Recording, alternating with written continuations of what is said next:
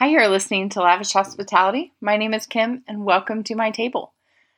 It's just an ordinary Wednesday here in Augusta. I'm keeping an eye on Hurricane Ian down in Florida, where I am from and where my family lives.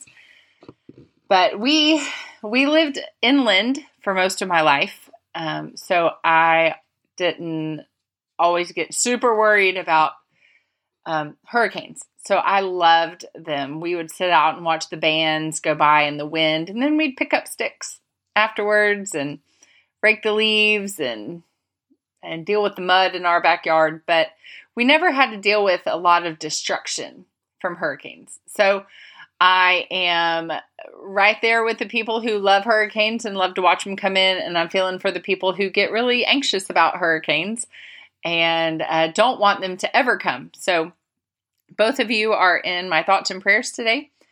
I did something today that I have not done at least since the boys started school. I did really nothing today. Literally, I played this 2-4-6-8 game on my computer or on my iPad. I didn't design any stickers. I didn't do all these Instagram posts. I didn't paint after the boys went to school. I was showing the boys some gouache this morning before they left. I made 2 appointments. I'm baking some copycat Starbucks oatmeal fudge bars. I've got some flank steak marinating for dinner. I took the dog for a walk. I walked this morning myself, enjoying the cooler weather. But my husband, when I responded to him that I haven't done anything today, he said to me, "Good for you." And I loved that response. He knows I do not do that often.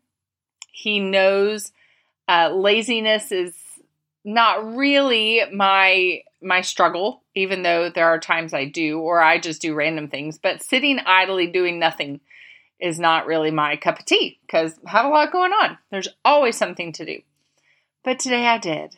And it felt wonderful, especially after the last week, which was so crazy hectic.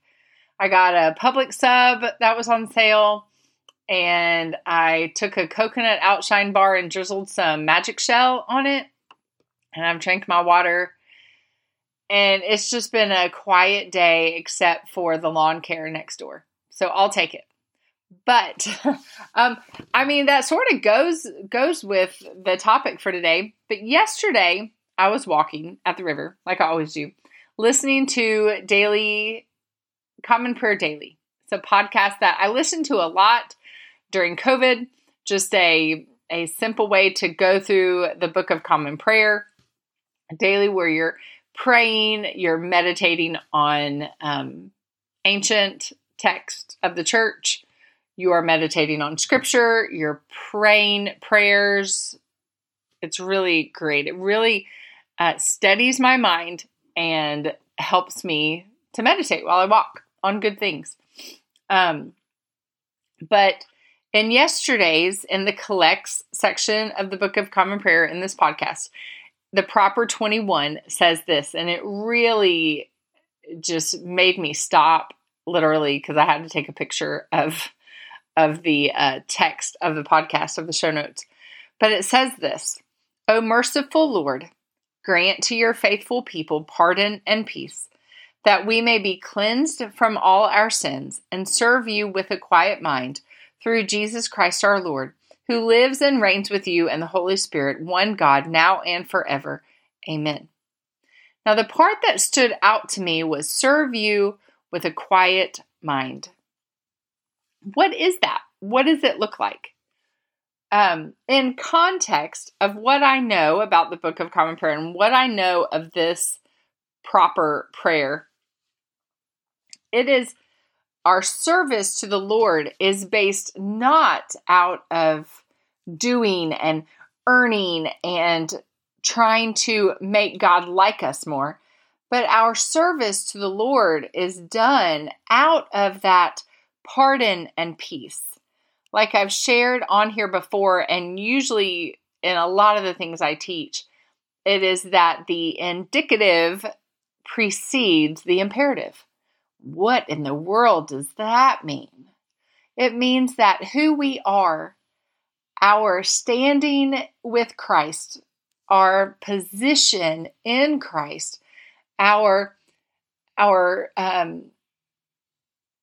life as beloved daughters of the King propels us to obey. It means that, man, I am so loved by God that I desire to obey and I need to obey. It's like, you have been called, so go live this way.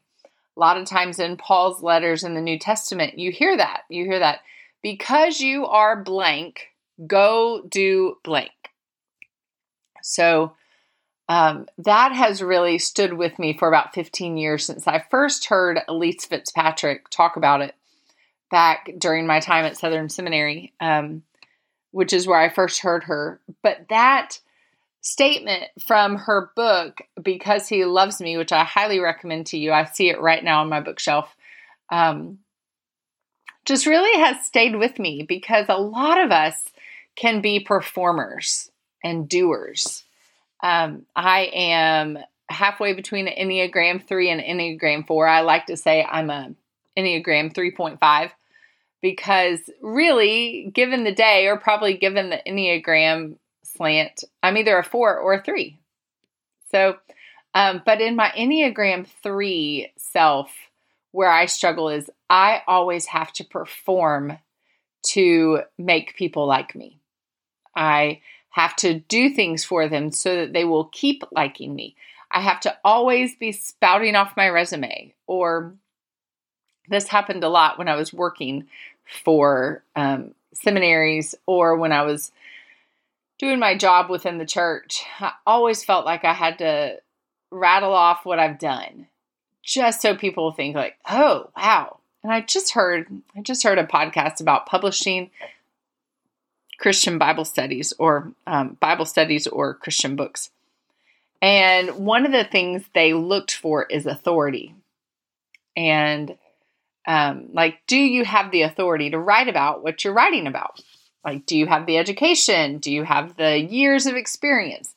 They look for that. But they also look for connection. And it's like, what do you bring to the table, basically? That's one of the things they look for. So they've kind of gotten away from the word platform because it's been such a trigger word for a lot of people. But I heard connection and authority. And that is all Enneagram 3. That is all. I know, like the 6 degrees of Kevin Bacon.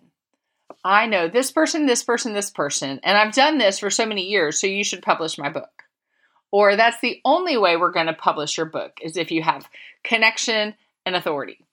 And I am here to tell you that you do not need authority or connection for God to love you or for you to serve God and where He has called you.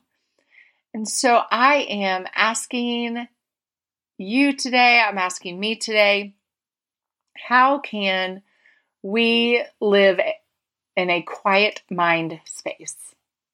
I'm not talking about Eastern religion. I'm not talking about meditation on whatever. I'm talking about letting the love of Christ so permeate your soul and your mind that you are able to live the life that He has called you to walk in obedience to Him, to serve your family, to serve your people, to do what you have been called to do by the Lord, which is obedience to the Word of God, not just any random thing He has called you to.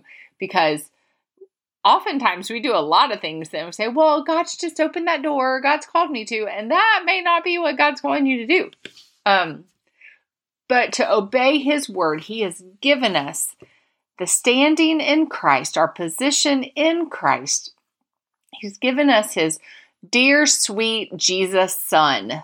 I heard like, oh, sweet Jesus the other time in a prayer, not in a slang way, but in a prayer of just nearness and intimacy. And that really stayed with me. And I want myself, I want myself. I don't know. I'm not a grammar person. I I want to know that intimacy with Jesus. I want my boys to know that intimacy with Jesus. There's a book that I heard D.A. Carson talking about this morning on a podcast, but I've read it. It's one of my top 5 books. I love it. It's called Memoirs of an Ordinary Pastor. It is a memoir book that he wrote of his dad, who was a pastor up in French Canada. And he didn't desire to go have a platform, and he would never have gotten a huge book published by a huge publishing company. But he was faithful to do what God called him to do, to preach the word, to love people, to serve his family, to lead his children. That's what he did. And I want to do that with a quiet mind. I want to run the race that God has called me to run in such a way that I don't wake up fretful every day because I don't know what lane I'm supposed to be in, or how am I going to build my empire, or how am I going to get all this money, or anything. I want to serve Christ with a quiet mind. So I'm going to read that prayer one more time here at the end. I know this is short, but I just wanted to kind of share what I was thinking. And it goes with everyday theology, because your theology of who God is and what he's done for you flows into your everyday life. So here's that prayer one more time. I pray it over you, pray it over me, pray it over our children. So here you go. O merciful Lord, grant to your faithful people pardon and peace, that we may be cleansed from all our sins and serve you with a quiet mind.